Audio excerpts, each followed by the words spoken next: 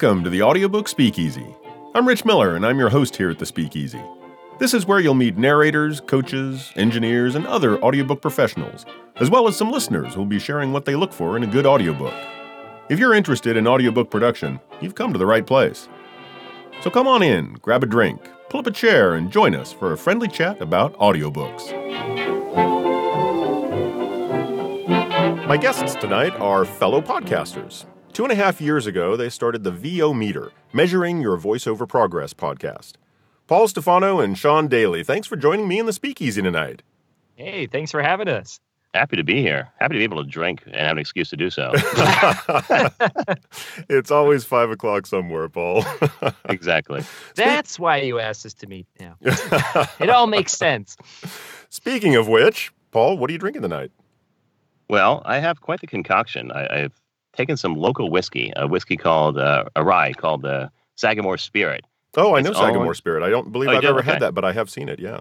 Yeah, it's very colloquial. It might not be out your way yet, but it's very popular here. It was founded by the owner of Under Armour, Kevin Plank, and he bought the horse farm that's based just outside of Baltimore that's pretty famous for raising thoroughbreds, all the way back to the horse War Admiral that some of your fans may know from the movie Seabiscuit. Yeah. So that match race that they had at the end was Seabiscuit versus War Admiral, and War Admiral was bred at this farm that Kevin Plank bought, and then started making whiskey with the water that flows to the spring there. So the rye is done from the spring at the Sagamore farm. Nice. And what I'm having now is a black-eyed rye, and that's named after the Maryland state flower, which is the black-eyed Susan. Oh. And it has, some simple syrup. In this case, I used blueberry, fresh mint, and ginger beer on top of the Sagamore Spirit. So, wow, cheers. so it's kind of a Kentucky mule with rye instead of bourbon and blueberry simple syrup. Yep. Nice concoction. So I have never heard of that before. So is that from a recipe or did you just make it up? It's a recipe on their website, but it's the first time I've made it, and it's quite good, actually, I have to say. Well, what do they call it? It's called a black-eyed rye. Oh, I see. So gotcha. that's I thought that was the name of the rye whiskey, but that's the name of their drink. Yeah, the whiskey itself is just called Sagamore Spirit. That's all it is. Got it. Okay. Yeah, I know that I've heard of that whiskey. I just don't remember where, and so I don't know if they distribute out this way or not. But I'll definitely take a look for it. I'm a big fan of rye. Well, actually, I should say that the CEO, and I'm in no way being compensated for this, but the CEO of the company, the actual distillery, is a graduate of Northern Arizona University and has actually lived out there for quite a while. So maybe he's working on bringing it out there. We'll see. Nice. Yeah. I'll definitely take a look for it. Sean, what about you? What are you drinking tonight? Well, I admit I don't usually drink in the booth, so I tried to keep it within a closed container, but we're just having Widmer Brothers Hefeweizen, the original American Hefeweizen, so maybe I shouldn't use a German accent for it. But Widmer is totally a German name, yeah? Nice. Mm-hmm. I'm not much of a beer drinker anymore. In fact, I'm not a beer drinker anymore. But back in my college days, I learned how to pack a little mini dorm fridge with 5-6 packs of Heineken. And back then, when I did do a little experimenting with beers, I actually really liked a Hefeweizen. That was one of my favorites. Yeah, because I don't I drink the occasional stout, but usually it's light or wheat beers kind of thing. And I actually got to go to Germany when I was younger as part of an exchange trip. I got to go to Munich in the big Hofbrauhaus there. And I think since then, I just had this romantic idea of these golden wheat beers and just mead halls. Awesome. Well, that's great. All right. Well, I am joining you guys in a variation on a theme. It's a rum Manhattan. I decided to, I heard this at one point. I think it was on the Whiskey Topic podcast. They were talking about just changing things up and taking something that you know and making it differently. And I think that was where I heard the first idea of a rum Manhattan. So I combined that with PJ Oakland's Triple Bitters Manhattan. And instead of just using Angostura bitters, for this rum Manhattan, I'm using Angostura plus orange bitters, plus, because I thought this would go well with the rum, since one of my favorite rums is a cacao-infused rum, Really? Aztec chocolate bitters. And so I am having a Triple Bitters Rum Manhattan. Very cool. Yeah, I'm feeling very out of my element here. I didn't even know they had flavored bitters. Oh my gosh, yeah. The Fee brothers make a whole ton, and there are a bunch of different bitters companies now. And my wife Jenny actually bought me a do-it-yourself bitters book for Christmas a couple years ago. Unfortunately, I have not yet made any of my own, but I have big plans. So anyway, this is great. It's with Dictador 12-year-old Colombian rum, and I got to say, it's pretty damn good. Fantastic. So thanks for joining me, guys. Cheers. Cheers. Clank. The nearest thing was an iPad. I didn't want to click that. Oh no, not a good idea. No reason to clink with an iPad. So Paul, where are you from?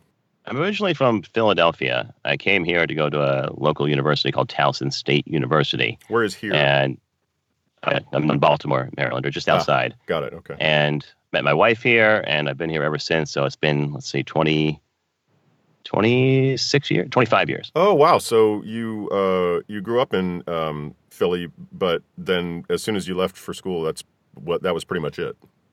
Right. And it's not that far away. It's only about a 90-mile drive. So I do get back quite often. Most of my family's still there. But I didn't realize it was that close.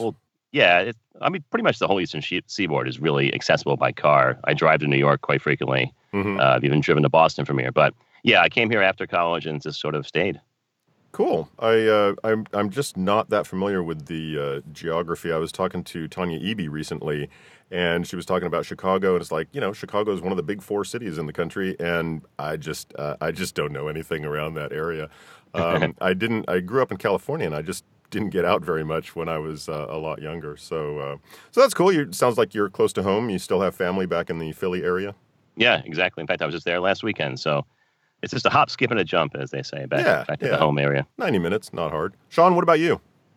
Well, I spent most of my life in Washington State. There was a brief stint in California when I was very young, like maybe a few months to 6 years old.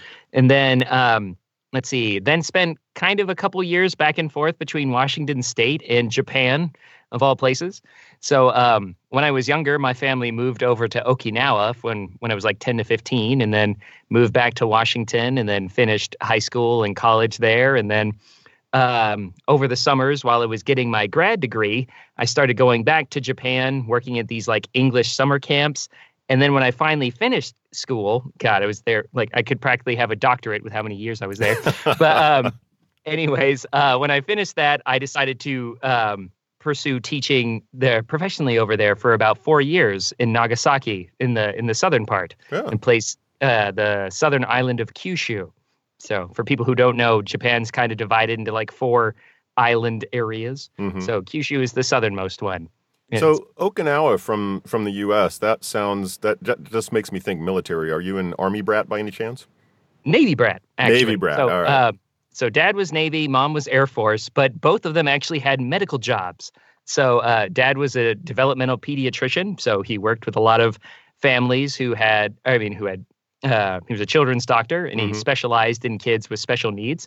And then Mom was a nurse, but since the Air Force didn't really have any hospitals, she went into family counseling, or what was called family advocacy. So she would kind of talk to parents and like beginning families about how to adjust to the military life, like when a spouse is gone for so long, and how do you raise a family without him, things like that. Mm-hmm. Did you ever think about going into the military? No. Nice, fast answer there. I'm too free of a spirit. I don't like being told what to do. Got it. So you did teaching for a while. Mm-hmm. And what were you teaching?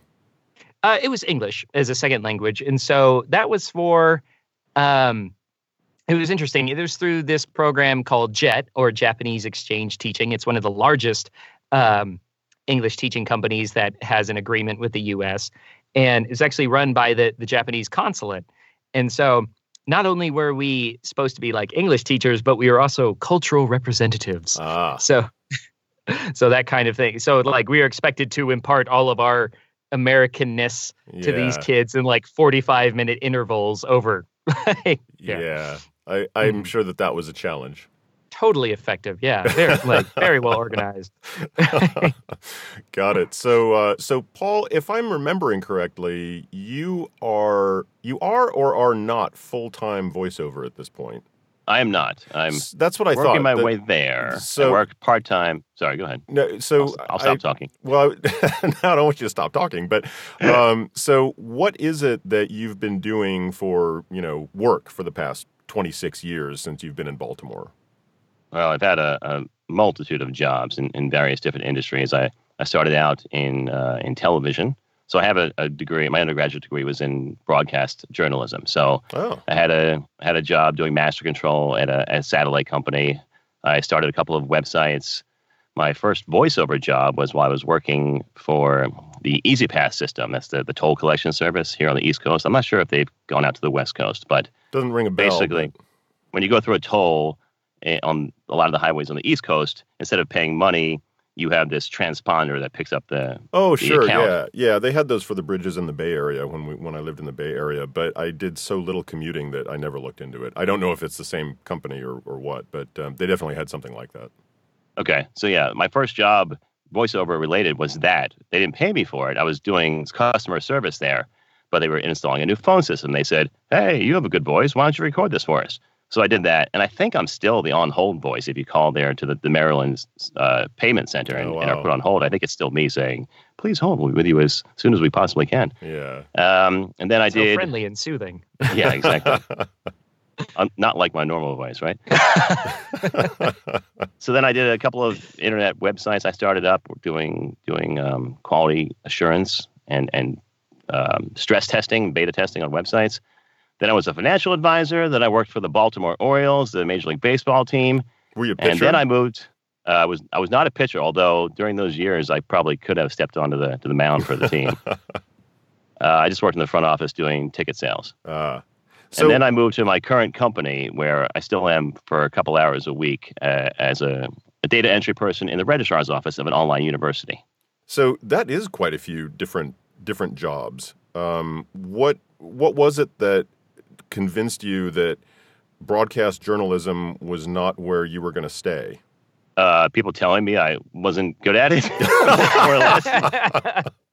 I tried like shouldn't heck. let that stop you. I sent out back then tapes and CDs to every station in the country. I thought I was going to be on TV. I wanted to be a news anchor. So I sent out tapes and resumes to everywhere I could think of.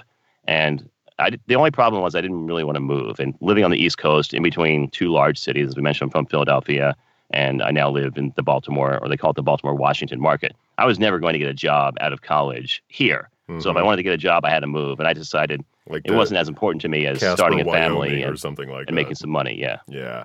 I've heard that about all types of media, is that you really have to be prepared to move to wherever you can get the job, whether it's the middle of Montana for a tiny station, or some big market on a small station, or whatever it is.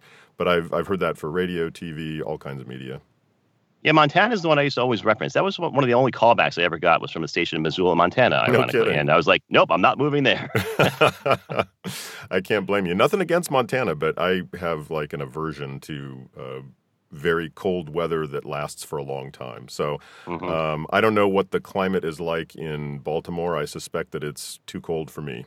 It's pretty temperate. I mean, we probably top out at, well, we get to 100 sometimes in the summer, but in the winter, we never really get colder than, 10 if it's a really bad winter. But generally around the 30s is where we bottom out in the winter. Yeah, here in Tucson, we tend to bottom out right around 30, but winter lasts like 3 weeks. So that's good for me. So then you got into voiceover sort of at one of your employers, and later on down the road, what made you think, I should look into this more and do more of it? Well, the same situation played itself out again at my current company. One of the things they do is online courses for college students. And they were looking for volunteers, again, not looking to pay anybody, to do voiceovers for their online content, some e-learning. So I did, and had a lot of fun doing it, and said, this is something I'd like to do more of. And I kind of always had that itch that I really wanted to do something media related.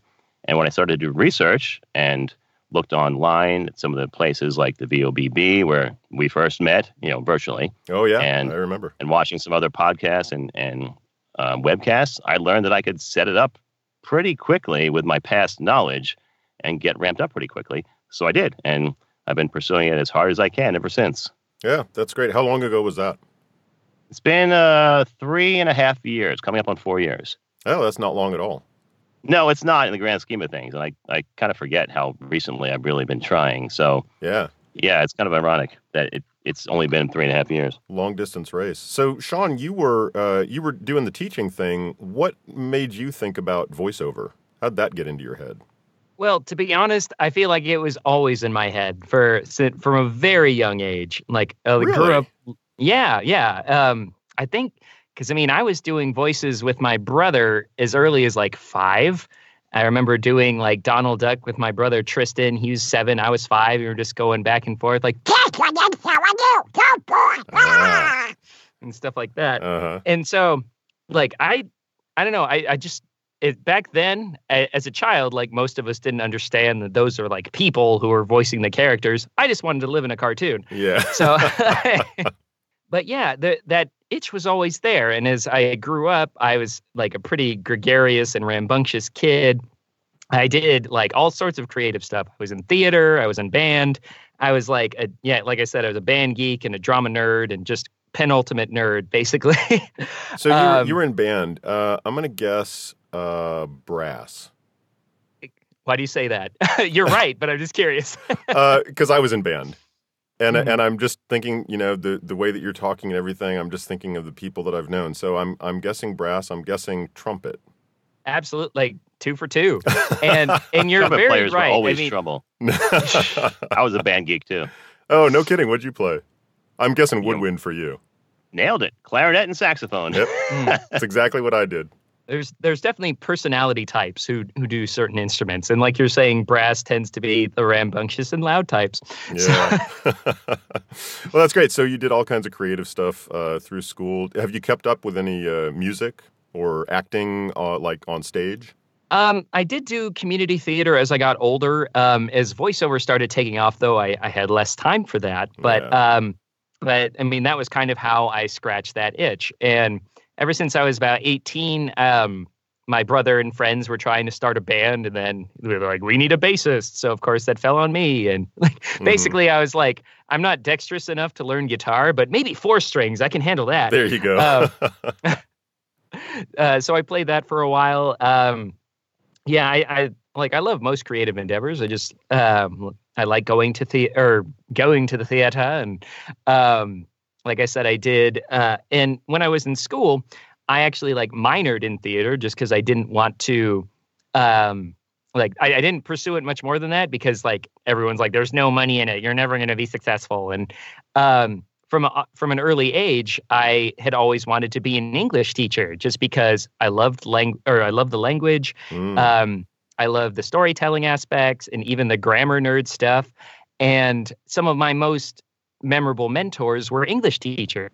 Cool. So I wanted to kind of share that love of language and love of communication with the next generation, if you will. So that's cool. So you did get into teaching, and now you're more on the creative side. Are you doing voiceover full time at this point, or are you still teaching? I'd say like 3/4 time, just because the majority of what I do is related to VO. And like in my free time, I just kind of lifeguard and teach water aerobics and stuff like that. And I get a free gym membership. Well, that's good. Free gym membership. Hard to beat that. So that's cool. So you're both really pursuing it pretty aggressively. So Sean, how long ago was this when you got into voiceover much more aggressively? I'd say about 7 years ago So when I was like a little bit longer than Paul. And like I'm a bit of a slow bird, but anyways, so it was after my first year in teaching in Japan, because that was kind of my first big boy job. So I finally had all this disposable income that I was, of course, just spending completely on VO stuff. Sure. So whether it was a microphone. Yeah, exactly. Oh God, don't even. Believe it or not, there was a time when I was actually afraid of those kind of purchases, and I just like nowadays I'm like, maybe it's like like off on you. We won't go into a questionable gear purchase section just now.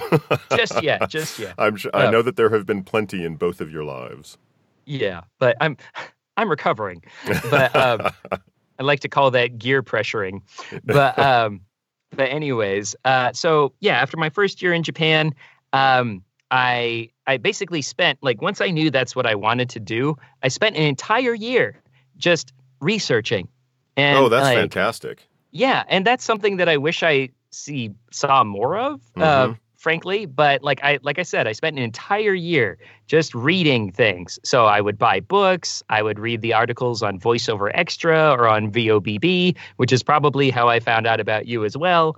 Could be, Um, yeah. I mean, I've been on VOBB. I don't visit it much lately, but I was not one of the original members, but I know that I found VOBB. Geez, I'm thinking it must have been 2004, 2006, something like that. I've had an account there for many years. wow. That was where I met The Kafer too. old guard. Yeah. Yeah, definitely. That's too cool. But yeah, so I would just read as much as I could. And at that time, I didn't understand all of it. But and I would just try and read as much as I could between like the VOBB and VoiceOver Extra. And this was right around the time where you're getting shows like Rob Paulson's Talkin' Tunes and VO Buzz Weekly and VOBS, like formerly eWabs. Mm-hmm. And so I just spent that whole year just trying to absorb as much information about it as I could, and like reading blogs from like Dave Crevassier or Paul Strickwerda and things like that. I love Paul's Strickwerda. very Strickwerda. You don't have to say it so angrily every time. Yes, I do. I love his recent column, sort of geared towards new people in the industry. I It was recommend that to so anybody. cathartic. Yeah, it was great. So quite a while, 7 years, Paul, 3.5 probably. But one of the main reasons I want to talk to you guys is because your focuses are quite different, or your foci, bringing out the math geek in me, Smart. quite different. So, Paul, you've done a substantial number of audiobooks. What made you decide to pursue audiobooks as part of your voiceover career for the past 3.5 or 4 years or whatever it's been? Well, kind of like Sean, I'm not sure if he even knows this, but I spent probably 6 months to a year doing the same thing, just reading up on voiceover and ways to get started and researching. Nice. Before I recorded the darn thing. And for me, I thought audiobooks were an easy entry into the business, I have to admit. I know better now, but it seemed to me that was a quick way to start. And I jumped in pretty quickly after I did that research into ACX and started putting myself out there for jobs. And I got some pretty quickly, almost immediately. And from there, I just kind of never stopped. I always have 1 or 2 projects going because I found out I enjoyed it. And aside from my initial misconceptions about it being an easy way to get work, it's where I still get hired the most. So I audition for all kinds of genres, and I do a fair amount of work in all of them. But audiobooks is still by far where I get the most bang for my buck, so to speak, on marketing. So it seems to me that I heard you say that recently on the VO Meter, that you were, because it's been working well for you, you are putting that much more effort into it lately. Is that correct? Absolutely. I didn't really realize it was happening until I went back and, 1, did my taxes, and 2, looked closely or more closely at where my work was coming from. And Sean and I are part of this meetup group that meets now bi-weekly. It used to be weekly. And sort of at the beginning of the year, all of us in this group sat down and did this assessment of where our work was coming from. Mm-hmm. And it was without a doubt for me, audiobooks. So I'm definitely pursuing it more. I've just this in the past 2 months, I've had my first job with a publisher, and I'm going to APAC next month. So I'm really is this going to be your first APAC? This will be my first APAC. Yes. Nice. Cool. Yeah, I will see you there. Oh, awesome. So yeah, Yeah. I'm definitely focusing more on it now than I ever have, and it just makes sense because that's where I was seeing all the results. So it just makes sense to pursue the genres that are working for you. Yeah, that's great to take that step of actually kind of analyzing what's been happening instead of just going, voiceover work, and actually seeing where everything is coming from. And the meetup group that you mentioned, is that the one that you guys did a podcast episode on? Yeah, exactly. That was a great episode. I really appreciated the fact that that you actually shared one of the meetups that you did, so that it wasn't just about, you should be in a VO meetup group. Thanks, that's it for tonight. It was really, it was really, this is why. Here's what we do, and people could get a good sense of, what the benefits of doing that are. And so it sounds like this was one of those benefits. You actually got to analyze what you've been doing and what's been working. And so that's great. So you are focusing more on audiobooks. Yeah, and it's funny. Just as I say that, I'm hit with this giant e-learning project that I can't climb out of several dozen hours a week. Wow, no kidding. That's just how it works sometimes. That's a lot of work. Several dozen hours a week? Yeah. That's a big project. It is, but it's paying well, and as soon as we get off here, I'm going to do some more. Well, that's good. So a lot of your titles are, I mean, I looked you up on Audible, and a lot of your titles are really short. Now, it's frequently advised in the online groups that I know you belong to, that I belong to for audiobooks, that people getting into audiobooks don't focus on short titles, but rather on full-length books that are the kind of books that they want to work on for major publishers. What is it that kind of drove you to those short titles originally? I'm an idiot. I would certainly not say that about anybody who makes that choice, but is it just one of those things where, because I also know at least one person who has said that they did one short title that's done very well for them, and that's what they want to focus on. Now, from what I know, I don't think that's a good long-term plan, but for this one person, maybe it is. So I certainly wouldn't say you're an idiot. I'm just interested in why it is that was something that you did, and as a follow-up, whether or not you would recommend that to anybody. It sounds like the answer to that is no. Yeah, well, I'm being partially facetious, but part of it was just pure gumption. Sean will tell you that I will try anything and hope that it sticks. Mm-hmm. And I had an initial goal of reaching this magic number of 25 titles because somebody told me that you could be an Audible-approved producer if you had 25 titles. Yep. So I set that goal early on, and I thought the easiest way to get there would be to do shorter titles. And it worked. I got there pretty quickly, and I am an Audible-approved producer. And in fact, they reached out to me this week about being featured in an upcoming blog about being an Audible-approved producer. Mm-hmm. So I met that goal, and whether that was the right decision remains to be seen. I don't know that it's hurt me yet, but I also haven't talked to anybody who's told me that they think that's a detriment to me personally. I know from industry standards, it's not the best way to approach the business. Mm-hmm. And I get that now. But just being stubborn more than anything, once I put that goal in front of me, that carrot, I really wanted to reach it. And I did. So I don't regret doing it, but definitely now I'm focusing on longer titles that will be a better image for my portfolio. And I think that's happening for the last couple of months. I'm not sure if you looked up my pseudonym, and if that's another question, I apologize for jumping ahead, but all the titles I've done for my pseudonym have been longer titles, and they have been pretty successful. So, well, that's a good question. The advice is not wrong. That's a good question. Are you, do you out your pseudonym, or is that something that you keep completely separate? Frequently. I don't think I've done it by saying the actual name, but I mean, I tell people in person.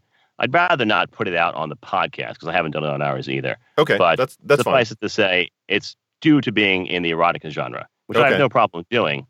But because I don't want to mix those two portfolios, I do like to keep it separate. Okay, no, that's totally fair. I always ask people ahead of time because I don't want to actually use the pseudonym name, which I'm aware of in this case. And usually, well, half the time I am aware of, that somebody has a pseudonym. But I know that there are some people who immediately say, "Oh, my pseudonym is," and they talk about the books that they do under that name, and they do it for a specific reason. And there are other people who say, "Absolutely, do not do that. If you out me, I will never speak to you again because I'm doing this for a very specific reason, and I do not want to be associated with that work." It's not that I don't want to do it. It's that whether it's because they have small children or whatever the reason, they want it to be, or just marketing, they want it to be completely separate. And I totally respect that. So if you don't want to mention the name, that's absolutely fine. But clearly, you're okay talking about. You're aware of the name of mine? Yeah, because you told me. Oh, okay. Clearly, I'm bad at keeping a secret. No, in an email you mentioned it. So, like I said, I'm not the best at keeping it a secret in person. so that's fine. Clearly, you're okay talking about the fact that you do work under a pseudonym, and it's because it's in the erotica genre. Is there anything that you have? Is there any type of audiobook work that you have turned down, or that you would turn down because of the type of work that it is? No. Nope. And one is because I'll take the money from anybody, and two, because I honestly feel that whatever somebody is into, for whatever reason, it's their business, and I don't need to be judgmental about it. Right. I'm not just talking about erotica, though. I mean, there's same political thing. things. I recently did a book things. on Sorry, go ahead. There are people who have political boundaries and religious boundaries, and and erotica boundaries, various different things like that. And so I'm just wondering if there's anything, not just erotica, that you would take a look at and go, you know what, I'm not even going to audition for that because I wouldn't want to put my name on that. No, same thing. I recently did a book about right-wing conspiracy theories. No problem with that whatsoever, even though I'm a registered Democrat. Nope, fair enough. And how's the pseudonym work going? Well, I'll mention it's a he, and That's not a big surprise, Paul. Yeah, I don't know. Yeah. He is by far much more popular than I am. All of my highest paying titles and most reviewed are by the pseudonym. I have some of them that have over 50 reviews and are really well received, whereas most of the ones I've done under my own name do not get that kind of traction. Cool. So it sounds like you have good reason to continue to put a lot of effort into the audiobook world as part of the VO career. Yeah, and my only question now is whether I need to put full-time work into marketing the pseudonym. I've worked with Sean Pratt, who I know Sean has worked with as well, and I think you have too, Rich. Is that correct? Yeah. And he definitely encouraged me to do that, to just go full bore marketing the pseudonym, website, business cards, the whole 9 yards. Mm-hmm. I haven't got to that point yet, mostly because it's like Seinfeld. You ever watch that episode where he accidentally got into a threesome and he said, "I don't want to be an orgy guy. I'm not an orgy guy." That's a pretty good Jerry. Yeah. I don't want to go down that road entirely. Right. Well, that makes sense. So, Sean, let's move over to you. So, I also checked your name on Audible and didn't find anything. And so that's the reason that, because you guys started your podcast when you were both fairly new into voiceover, and you have clearly gone in somewhat different directions, depending on how much more Paul goes into audiobooks, maybe quite different directions. But you have not focused on audiobooks. And so I'm really interested for you as a voice actor, why it is that was not something that, as you were looking at the various different parts of the voiceover world that you could get into, you chose not to. Well, there's a lot of different reasons. And it's funny that like Paul, I actually viewed it early back in the day as a easy way to break into the VO industry, and oh, how wrong I was. Yeah, I don't think that you two are alone in that. And so to answer your question, there was a lot of reasons, especially because when I was researching this, I was living in Japan, and I did not have a practical place to record. I was recording out of a small apartment, but I happened to be on the street with a hospital, a police station, a fire station, and a streetcar. Wow. So, it was loud, man. I remember that place. That's insane. Oh, that's right. During our old VO Vanguard meetings. That's right. It was horrible. But yeah, so, I mean, and when I was building my voiceover career and was like really pushing hard to kind of get my shingle out there was a 6-month period where I had my day job. So I would get up at 6:30. I would be at work from about 8 to 4 or 5, and then I'd come home. I'd sleep for 5 hours, eat something, and then record and edit from 11 to 4, and then do it all over again. Holy crap! Yeah, so for people to have an example of the lengths you can go to try and get your foot in the door. I've definitely heard a few of those examples in audiobooks as well as other areas of voiceover and other careers as well. But wow, that's dedication. Thank you. Thank you. But it's funny because, I mean, I do other forms of narration. I mean, the bulk of what I do is like e-learning or corporate narration. It's just a slightly different beast. Mm-hmm. But like and I will say I love audiobooks. I love listening to them. I love researching authors and narrators and stuff like that. But I feel like just the way that I operate is a little bit like it was difficult because I didn't have. I've done a couple, like mainly volunteer stuff for Learning Ally or LibriVox and things Learning like Ally that. is a great organization. Absolutely. And they like my stuff. So I'm like, all right, I do have the capacity for it. But it's like my own frustration with the process or not having a process that made it difficult. So like I didn't realize that just the sheer amount of time it can take to do, like I'm not used to working on one project for 2 weeks to a month, you know? Mm-hmm. And so and also about a year ago when I was like re-examining it, I actually had a couple of health issues that I was dealing with. Some like a bad back injury, and I have tendonitis in both elbows from bass playing, like we talked about before. Wow. So long periods of sitting, standing, or editing were not good for me. Yeah. And so like, but I'll have you guys will be happy to know I've been really good about the PT lately, and like energy levels are back up. I can sit and stand and edit comfortably now. And that's part of why I was kind of re-examining getting back into it. And so like in other areas too, I would see on the various audiobook forums, people being frustrated with royalty share books. And I decided early on that I was not going to do royalty share unless it was a subject that I was passionate about. And I had difficulty kind of branding myself, kind of like I've got like a young but articulate sound, and I didn't know what would be appropriate for that. And so, but like now it's obvious. I was like, oh, YA lit, children's lit, stuff like that. But even that was difficult to find on ACX.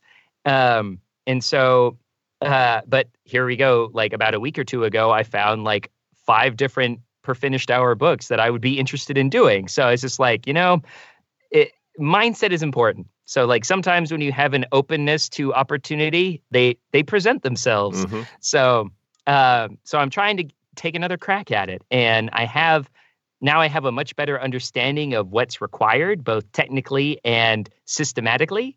So I think it'll be much more positive results this time around. Well, so when you first started, you were in Japan and you were on a busy street with sirens going off all night, and you had to record in the middle of the night. And I'm sure that even that was difficult with those things around you. You're not still there, though. So what's your recording environment like now? Oh, it's much better. I mean, I'm in rural Washington right now in a quaint little place called Port Orchard. It's near Tacoma. I actually know Port Orchard. My grandfather used to live there. No kidding. That's Yep. ridiculous. Yeah. Like I'm not as good at 6 degrees of separation as Paul is, but like recently we just talked with Pat Fraley, and he's a fellow Seattle guy. He actually lived about 20 minutes from where I am now. In Bremerton.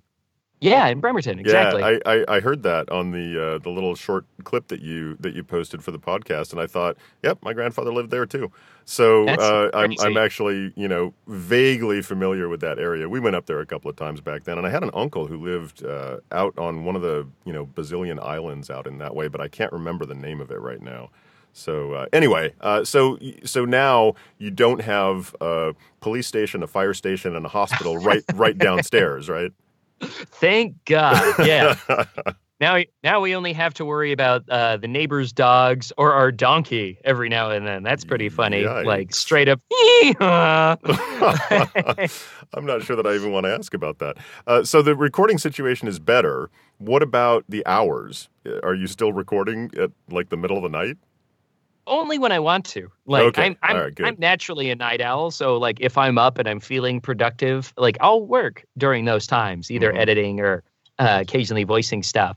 But overall, it's a much more conducive environment to that. So it wasn't so much a survival situation of like I got to do it now when it's quiet, versus I have much larger blocks of time when I'm capable of recording. That's good.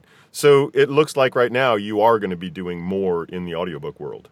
Yes, I definitely plan on it, and I'm trying to, like we said, focus on like young adult lit. I'm a huge fan of sci-fi and fantasy, so I would love to do more books like that. Um, as I'm listening to you and Paul, I do realize it's important to branch out into areas of things that you're not interested in so much. But I mean, as actors, it's our job to make it sound like we are. Yeah, So, absolutely. And one of the things that I have heard from several people is they have turned work down, not specifically because they didn't agree with the content, but because they knew that because of the content, they weren't going to be able to do the kind of job that the work needed to be a professional, this sounds great kind of thing. And I really respect that for somebody who is willing to do it, but then looks at it and says, I can't do this to the level of perfection that you're going to need for this or that you will want for this.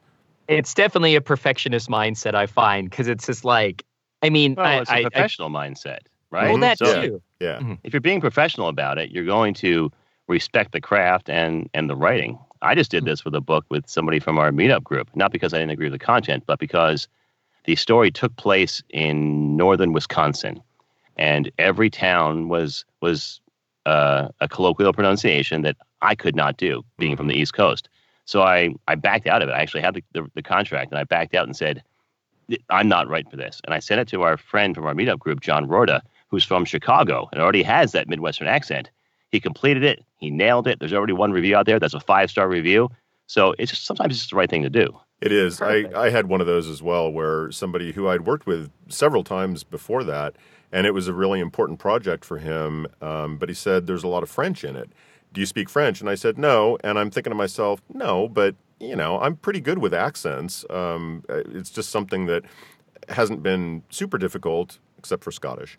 And so I thought, yeah, I'll take a look at it. And so I looked at it, and I was only like 5 or 10 pages in, and there were already like 5 or 10 cities plus a paragraph plus something else. And I thought, my wife speaks French and she can help me with this, but for this, there's no way. I cannot do this justice. It would take me forever to get this right, and he doesn't deserve to wait that long for this product, and it's probably still not going to be quite right. And so I had to back out of it as well. And I think that in those situations, like you were just describing, Paul, that's the right thing to do. Yeah, absolutely. It's just called being a pro. There you go. Yeah, sometimes you have to accept that you're not the best person for the job. Yep. Yeah, that's great. Well, that's good, Sean. I'm glad to hear that it sounds like you are going to be, pursuing audiobooks. Of course, it remains to be seen how much you like it, whether you want to continue with that. I mean, I think that is true for all of us in all genres, in all careers. It's like, well, this seems like this might work out. This might be good, but you're not going to know until you do it. Mm-hmm. Or do more of it in your case. No, absolutely. And like I said, I think for people who are interested in getting involved with this, like, try it out. Like, it can be intimidating. And I know we just sort of talked about like, oh, stay away from shorter projects. But honestly, I wish I had started with shorter projects so I did not intimidate myself out of it before, while I was still interested, No, so, I do. And I would say, to follow up on that previous conversation we had about the short projects, it is important to realize, I think, that there is a difference between high-quality short books and crap. And absolutely. Unfortunately, the reason that I think that this advice is out there is because the vast majority of the really short things that are like under an hour are not quality material. But it is possible to get a short book that is only 2 hours, that is just sort of an informational type of thing that has valuable information. So I just think that you can be discerning and find shorter projects. Mm-hmm. And I love that you said be discerning. Do your research. Like, don't like, I'm not a fan of blanket absolutes. Yep. So yeah, use your judgment. Yeah. Yeah, I didn't get a chance to add this in because you asked and I forgot. But one of the short titles I did was on sales techniques and specifically emotional intelligence. And it was about 3 hours of basically how to read people. And that was worthwhile content. And to date, it's my best-selling title of any kind of book. It's got over 1,000 copies sold by itself. Oh, wow. And it was a royalty share book that has done quite well for me. So like Nice. you said, if you pick the right content and it's a well-written book, then it's worth doing. Yeah, definitely. And I've got a couple that are that short that I would also say are high quality content, and one that is not. It happens. You pick something and you go, I think this will be okay, and then you do it and go, oh God, I wish I hadn't done that. I have quite a few of those. Yeah, it happens. So, Paul, what about your recording situation? I assume that you are recording mostly or entirely at home.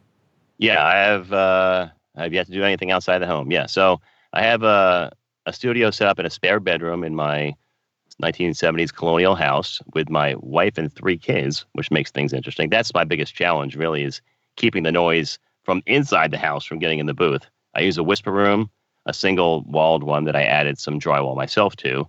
That's a lie. I hired somebody to put the drywall in. No shame. And then I've treated it quite a bit on the inside with some blankets and some bass traps.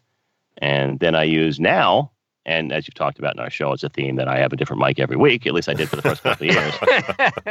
But now I use an MKH 416, a Sennheiser, for pretty much everything. Although right now I'm talking to you from my Shure SM58, the stage mic that everyone tells you should never use for voiceover. But I have like a dozen books out on this thing, and it sounds good. Well, it's funny because, sorry to interrupt, but no, it's just like a lot of people say that the 416 is another mic you should never use specifically for audiobooks. And I use it for everything, like long form narration, like audiobooks when I do them, like it sounds fine. Not for everyone. Like you, Sean, I think that blanket absolutes are generally unhelpful. And I think unless it's the vodka. Everyone's oh God. Nice joke in an audiobook speakeasy, Paul. No, you gotta do at least third shelf here though. Come on. Respect Rich. I really don't think that blanket absolutes are all that helpful. I will say that sometimes, depending on the forum, and I think that Facebook posts and comments where you're really not spending more than a few sentences, sometimes a blanket statement is understandable. But when it comes to microphones, I think that, saying that a 416 is a terrible mic for audiobooks is probably not really going to be true in 100% of the cases. I think that it's going to depend on room, treatment, and voice, just like it always does for all mics. So I don't have a 416. I hope to get one at some point. I also hope to get a U87, and I know that that's complete overkill, but I've used one in studios before, and my voice sounded good on it, and I like the mic, and so I'm going to buy one someday, and I'll buy a 416, and I'll probably buy a few other ones. Some of them may be questionable gear purchases, but I'll buy some other ones.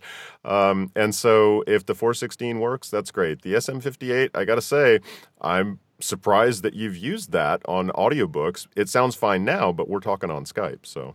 Yeah, I found that in some cases, because, in my case particularly, because of the sound I mentioned from the outside, because of the way it doesn't pick up every little nuance. Sure, yeah. Which I know is something you shouldn't do for audiobooks, another absolute. Or any nuance. Right. But it's been helpful to me when my kid next door is banging on his bedroom wall because he lost in Fortnite. This mic won't pick that up. Yeah. 416 will. Yeah, no. Well, I know completely understand. another mic that you've used often too is like another Shure is the SM7B. And that's like, it's got its lovers and its haters because it's a broadcast radio mic and stuff like that. But one of my mentors and prolific audiobook narrator, Carol Monda, that's her main mic. Like, I love the SM7B. It's a great sound. I found the one time that I used one, it was a good sound for my particular voice. I'm sure that's not true for everybody because everybody's different. Yeah, what are you using now, Rich? Rode NT1A. Nice. Oh, wow. I bought this really? mic. Yeah, oh yeah. I bought this mic, I think, in 2002, 2003, something like that. Used it ever since. Because that's one you'll hear, again, blanket statements from the Peanut Gallery on Facebook that it's not good on deep male voices. Absolutely. And I would, again, I would disagree as a blanket statement. Might be true sort of in general. I don't know, but it has worked fine for me. I know that the one comment that I've heard most frequently about the NT1A is that it's brittle. I think that George Whittam was one of the first people I heard say that. And Mhm. I don't disagree. There have been times when I've used it. You know that your own voice changes from different times of the day and different times of the week, and depending on whether you're sick or how hydrated you are or whatever it is. There have been times when I have thought that there was a problem with the high end. I've never thought that there was a problem with this mic on my voice for the low end. So, I just think that every mic is going to be different, and that's why the best advice that I see frequently online is, people can recommend a mic to you all day since you're asking for a recommendation, but until you actually try these mics, you're not going to know until you listen to it. Mm-hmm. Absolutely. And it sounds great on you. I mean, Yeah, like thanks. you've got Yeah. such a rich bassy voice that it's like it kind of balances that out. Yeah, it has worked for me so far, and so that's what I'm using. And like I said, I look forward to upgrading the mic at some point when I can, when it makes sense. But for right now, it's working, and that's great. So anyway, so that's me, and I think that you guys probably know because I posted about this all over the place online that I built my own booth a year ago, and Cool. it has definitely helped with keeping the sound out. So you guys, what do you do when you are not narrating or working in your other jobs? Paul, what are you doing when you're not? I know that you, with 3 kids and a wife and regular jobs and the voiceover thing, which you are clearly putting a lot of time into, I can't imagine that you have a whole ton of free time. But what do you do when you're not doing this kind of type of stuff? Yeah, I have almost no free time. It's all with the kids. Yeah. I do a lot of coaching of youth sports. Oh, no Um, kidding. I don't want to get too sentimental, but my dad was a musician, or still is a musician actually, and was really never around to be able to help out by coaching a team when I was a kid. Uh-huh. He was always there to watch, but never was out there, the guy with the bat hitting the ball. So I sort of made it a point to be the opposite and coach everything. So I coached my daughter's soccer team and softball, both my son's basketball and soccer and baseball. And so I'm always out doing something. In fact, I'm still wearing the clothes I wore to the baseball field an hour ago when I That's finished up great. with my 11U travel team. Well, So I'm that's glad. basically all I do. I'm glad I'm not in your booth with you then. Yeah, it's not a pretty sight. It's full of baseball dirt, and the hair's all disheveled because I had a hat on for the last couple of hours. Yeah. But yeah, I spend almost all my time coaching my kids' sports teams or helping out with their activities. My daughter is a musician now too. She plays guitar and sings, so I'm schlepping her around to different lessons and concerts. So that's basically all my free time. And I'm not complaining. It's just how it goes when you have 3 kids who are under 15. Sure. Yeah. How old are you kids? 13, 11, and 7. Oh man, that's a lot of energy. Yeah. Yeah. So Sean, what and I about have you? a birthday party this weekend for my son, who's going to have 9 screaming other 11-year-olds in my house all weekend. So there won't be any recording done this weekend. So 10 times as much energy then. Exactly. Sean, what about you? Do you have like 4 or 5 kids yourself? Luckily, no. And hopefully none that I'm not aware of. But let's see, free time. What is that? Let's see. So I didn't mention this earlier, but I also do a lot of work for Global Voice Acting Academy. Oh, I'm that's the, right. Yeah, I forgot about that. Mm-hmm. So, and if you can, like, if you're trying to find survival gigs while you do VO, try and do it in the industry. So yeah, I do. I'm what's called the member liaison for that. I am responsible for the membership program and kind of making sure our members take full advantage of the benefits that we offer.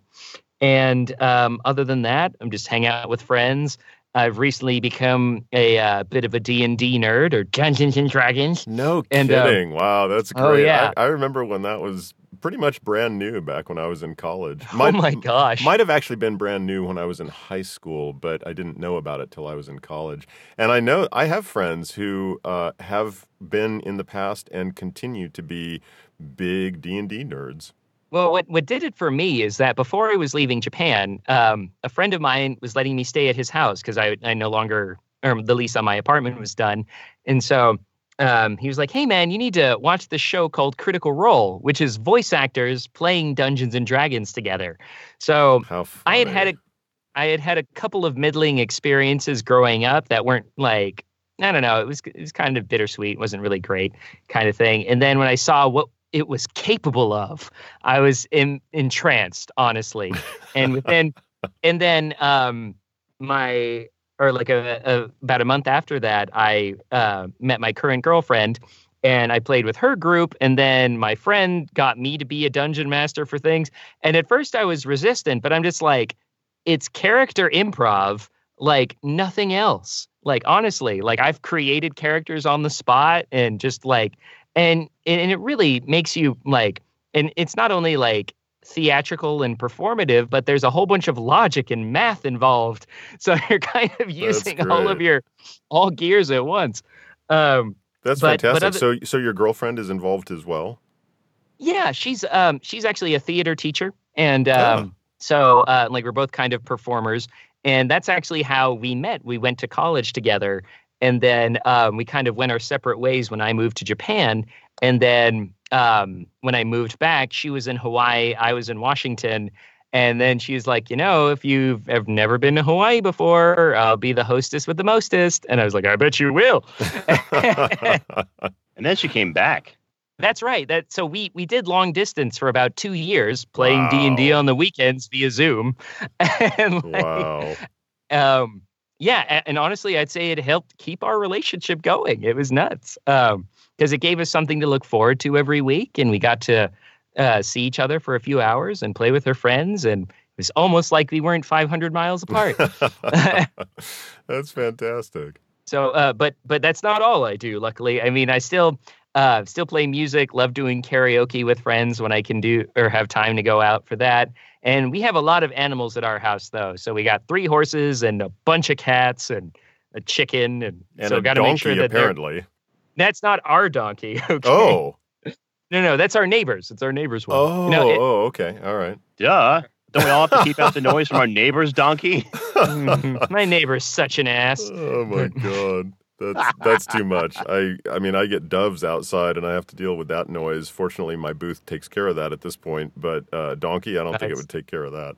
No, it's hilarious. Like at 12 or 1 in the morning, you can hear, and then like a chorus of owls following afterwards. I don't think hilarious is the word that would come to my mind when I heard that at 1 in the morning. So, so Paul, you have any words of wisdom for anybody getting into voiceover now and looking at audiobooks? Yes. One thing I did take to heart early on was to outsource almost immediately your editing and proofing. Not only because you don't see things that you're missing. Odds are if you make a mistake once, you're going to make it again.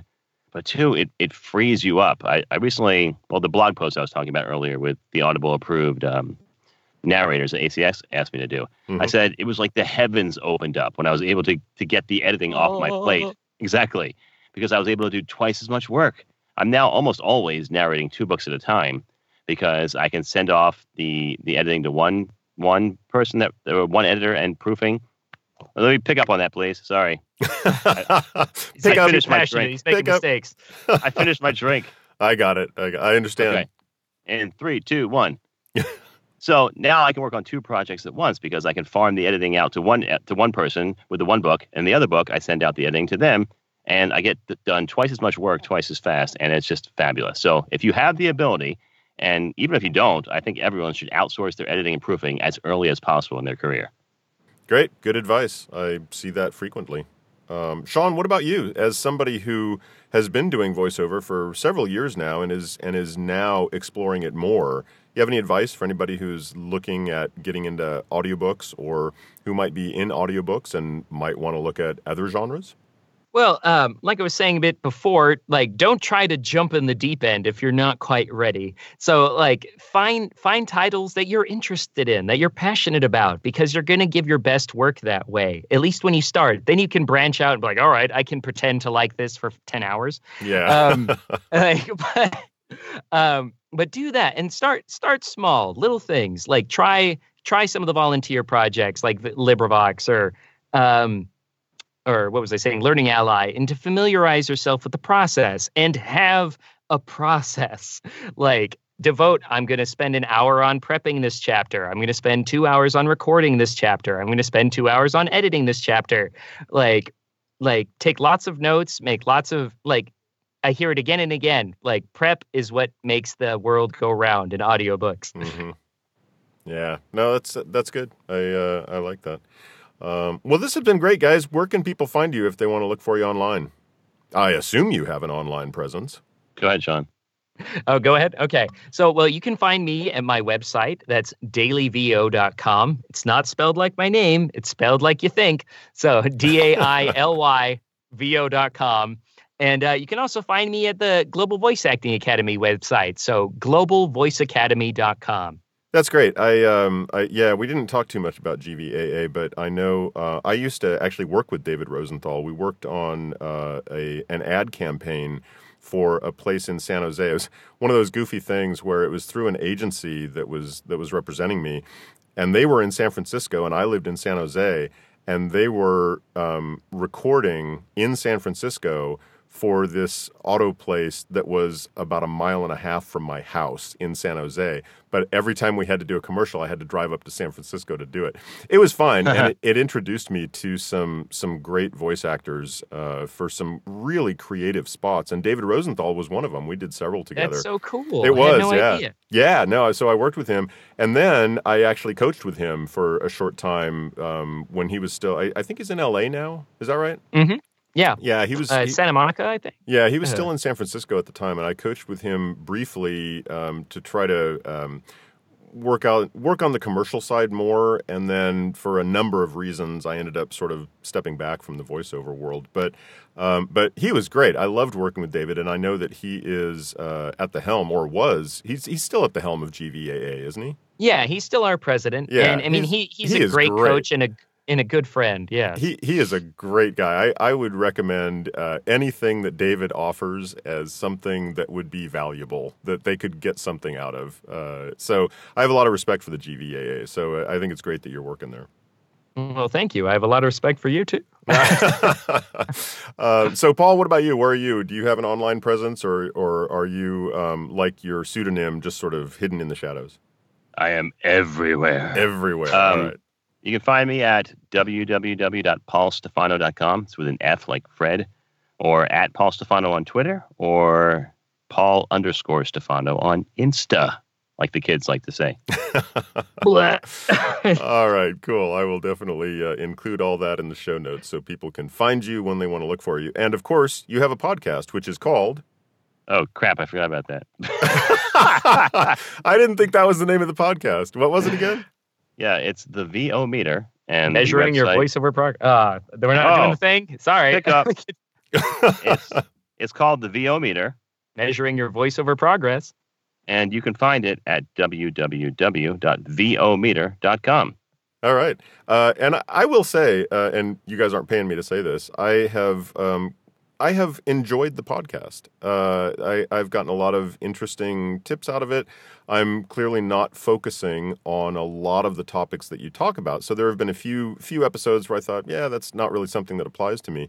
But there have been a lot of just little bits of information along the way, whether it's about gear or whether it's about, dealing with people in this relationship business or whatever. I've really enjoyed the podcast. I think you've had a lot of really interesting people on, and they've shared a lot of good information. So I will definitely recommend it, even though you're not paying me to say that. Thanks so much. Really appreciate it. Yeah, right back at you, Rich. I'm a big fan of your show. I listen to almost every episode. Great. And I know that, like you said, you mentioned Carol Monda. She was one of my guests, and one of many who I have just a great deal of respect for. So many great people in this industry, both in audiobooks and in other genres. And I know that Carol Monda crosses all those lines. She does commercials and all kinds of other stuff. So, yeah, no, I'm glad you're enjoying it. And thanks so much for having us. This has been a blast. Sure. Yeah. My pleasure. Thanks for coming in. And I'll see you in a few weeks. Yes, absolutely. At APAC, I will be there. Are you going to Johnny's Splendiferous workshop? I'm not. I have been to Johnny's workshop the past couple of years, and this year it just didn't work out for me. And so I highly recommend it. Are you planning to go?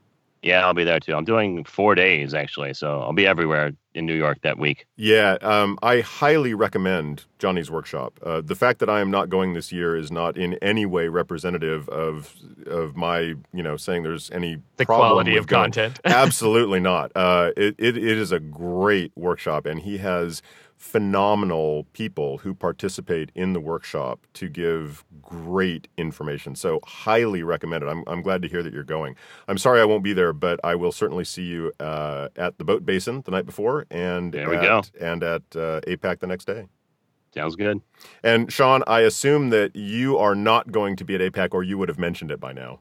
Oh, totally. I don't feel like I'm not that constituency yet, but hopefully next year I'll have a bajillion titles under my belt and I'd be more than willing to go. Oh, now see, I would say you do not need a bazillion titles under your belt to go to APAC. In fact, you want to start... Oh, that's great. I was not aware. No, absolutely. You want to start building the relationships as quickly as possible in this relationship-driven business. So absolutely, I would not say to anyone that because they don't have a lot of titles, they shouldn't go. Just the opposite. Now I realize at this point it's sold out, and so just hearing that from me, you're not going to get a ticket. But passed them most expertly, sir. It would be great for you, but you can't go. Yeah, too late at this point. Freaking elitists. But no, I would absolutely recommend to anybody listening that if they're thinking that they want to get into audiobooks, definitely recommended to go to APAC, even if they don't have a single title. So future reference, and hopefully next year we'll see you there. Because I mean, we've talked about industry conferences in the past, and like I'm a big fan of saying that they're a great way to just expose yourself to as much about the industry in a short amount of time. So I don't know why I didn't apply that to APAC. Absolutely, no, and yeah, I would absolutely apply that to APAC as well. Really a good place to be. Sweet. Someday. So maybe next year we'll see you there. Hope so. All right. Well, thanks guys for coming in. I hope the Hefeweizen was good, and the what was it again? The rye black-eyed rye. Yeah, I hope that ended up being a good drink, Paul. Yeah, it was a little much. I drank like 32 ounces, but it was good. A big gulp of rye. Yeah, not a good idea. So your editor is going to get extra money this paycheck. I will say that the rum Manhattan, big thumbs up from me, and I think that half of that is the chocolate bitters. Adding chocolate to this, perfect. That's awesome. Take it. Yep. All right. Thanks a lot for coming in, guys. Thank you, pleasure. Rich. Well, that's it for tonight. Many thanks to Sean and Paul for stopping in. I really enjoyed hearing about their differing reasons for concentrating and not concentrating on audiobooks early on in their voiceover careers and how they're looking at them now a few years later, and I hope you did too. As always, you can find the Audiobook Speakeasy on iTunes, Stitcher, and Podbean, and all the apps that pull from iTunes. And you can find me at richvoiceproductions.com, where I've got some samples and links to audiobooks I've narrated, and where I'm also posting episodes of the Audiobook Speakeasy. If you're enjoying our Speakeasy chats, please leave a review on iTunes or Stitcher. And if you're not enjoying them, please find a podcast you do enjoy and leave them a review.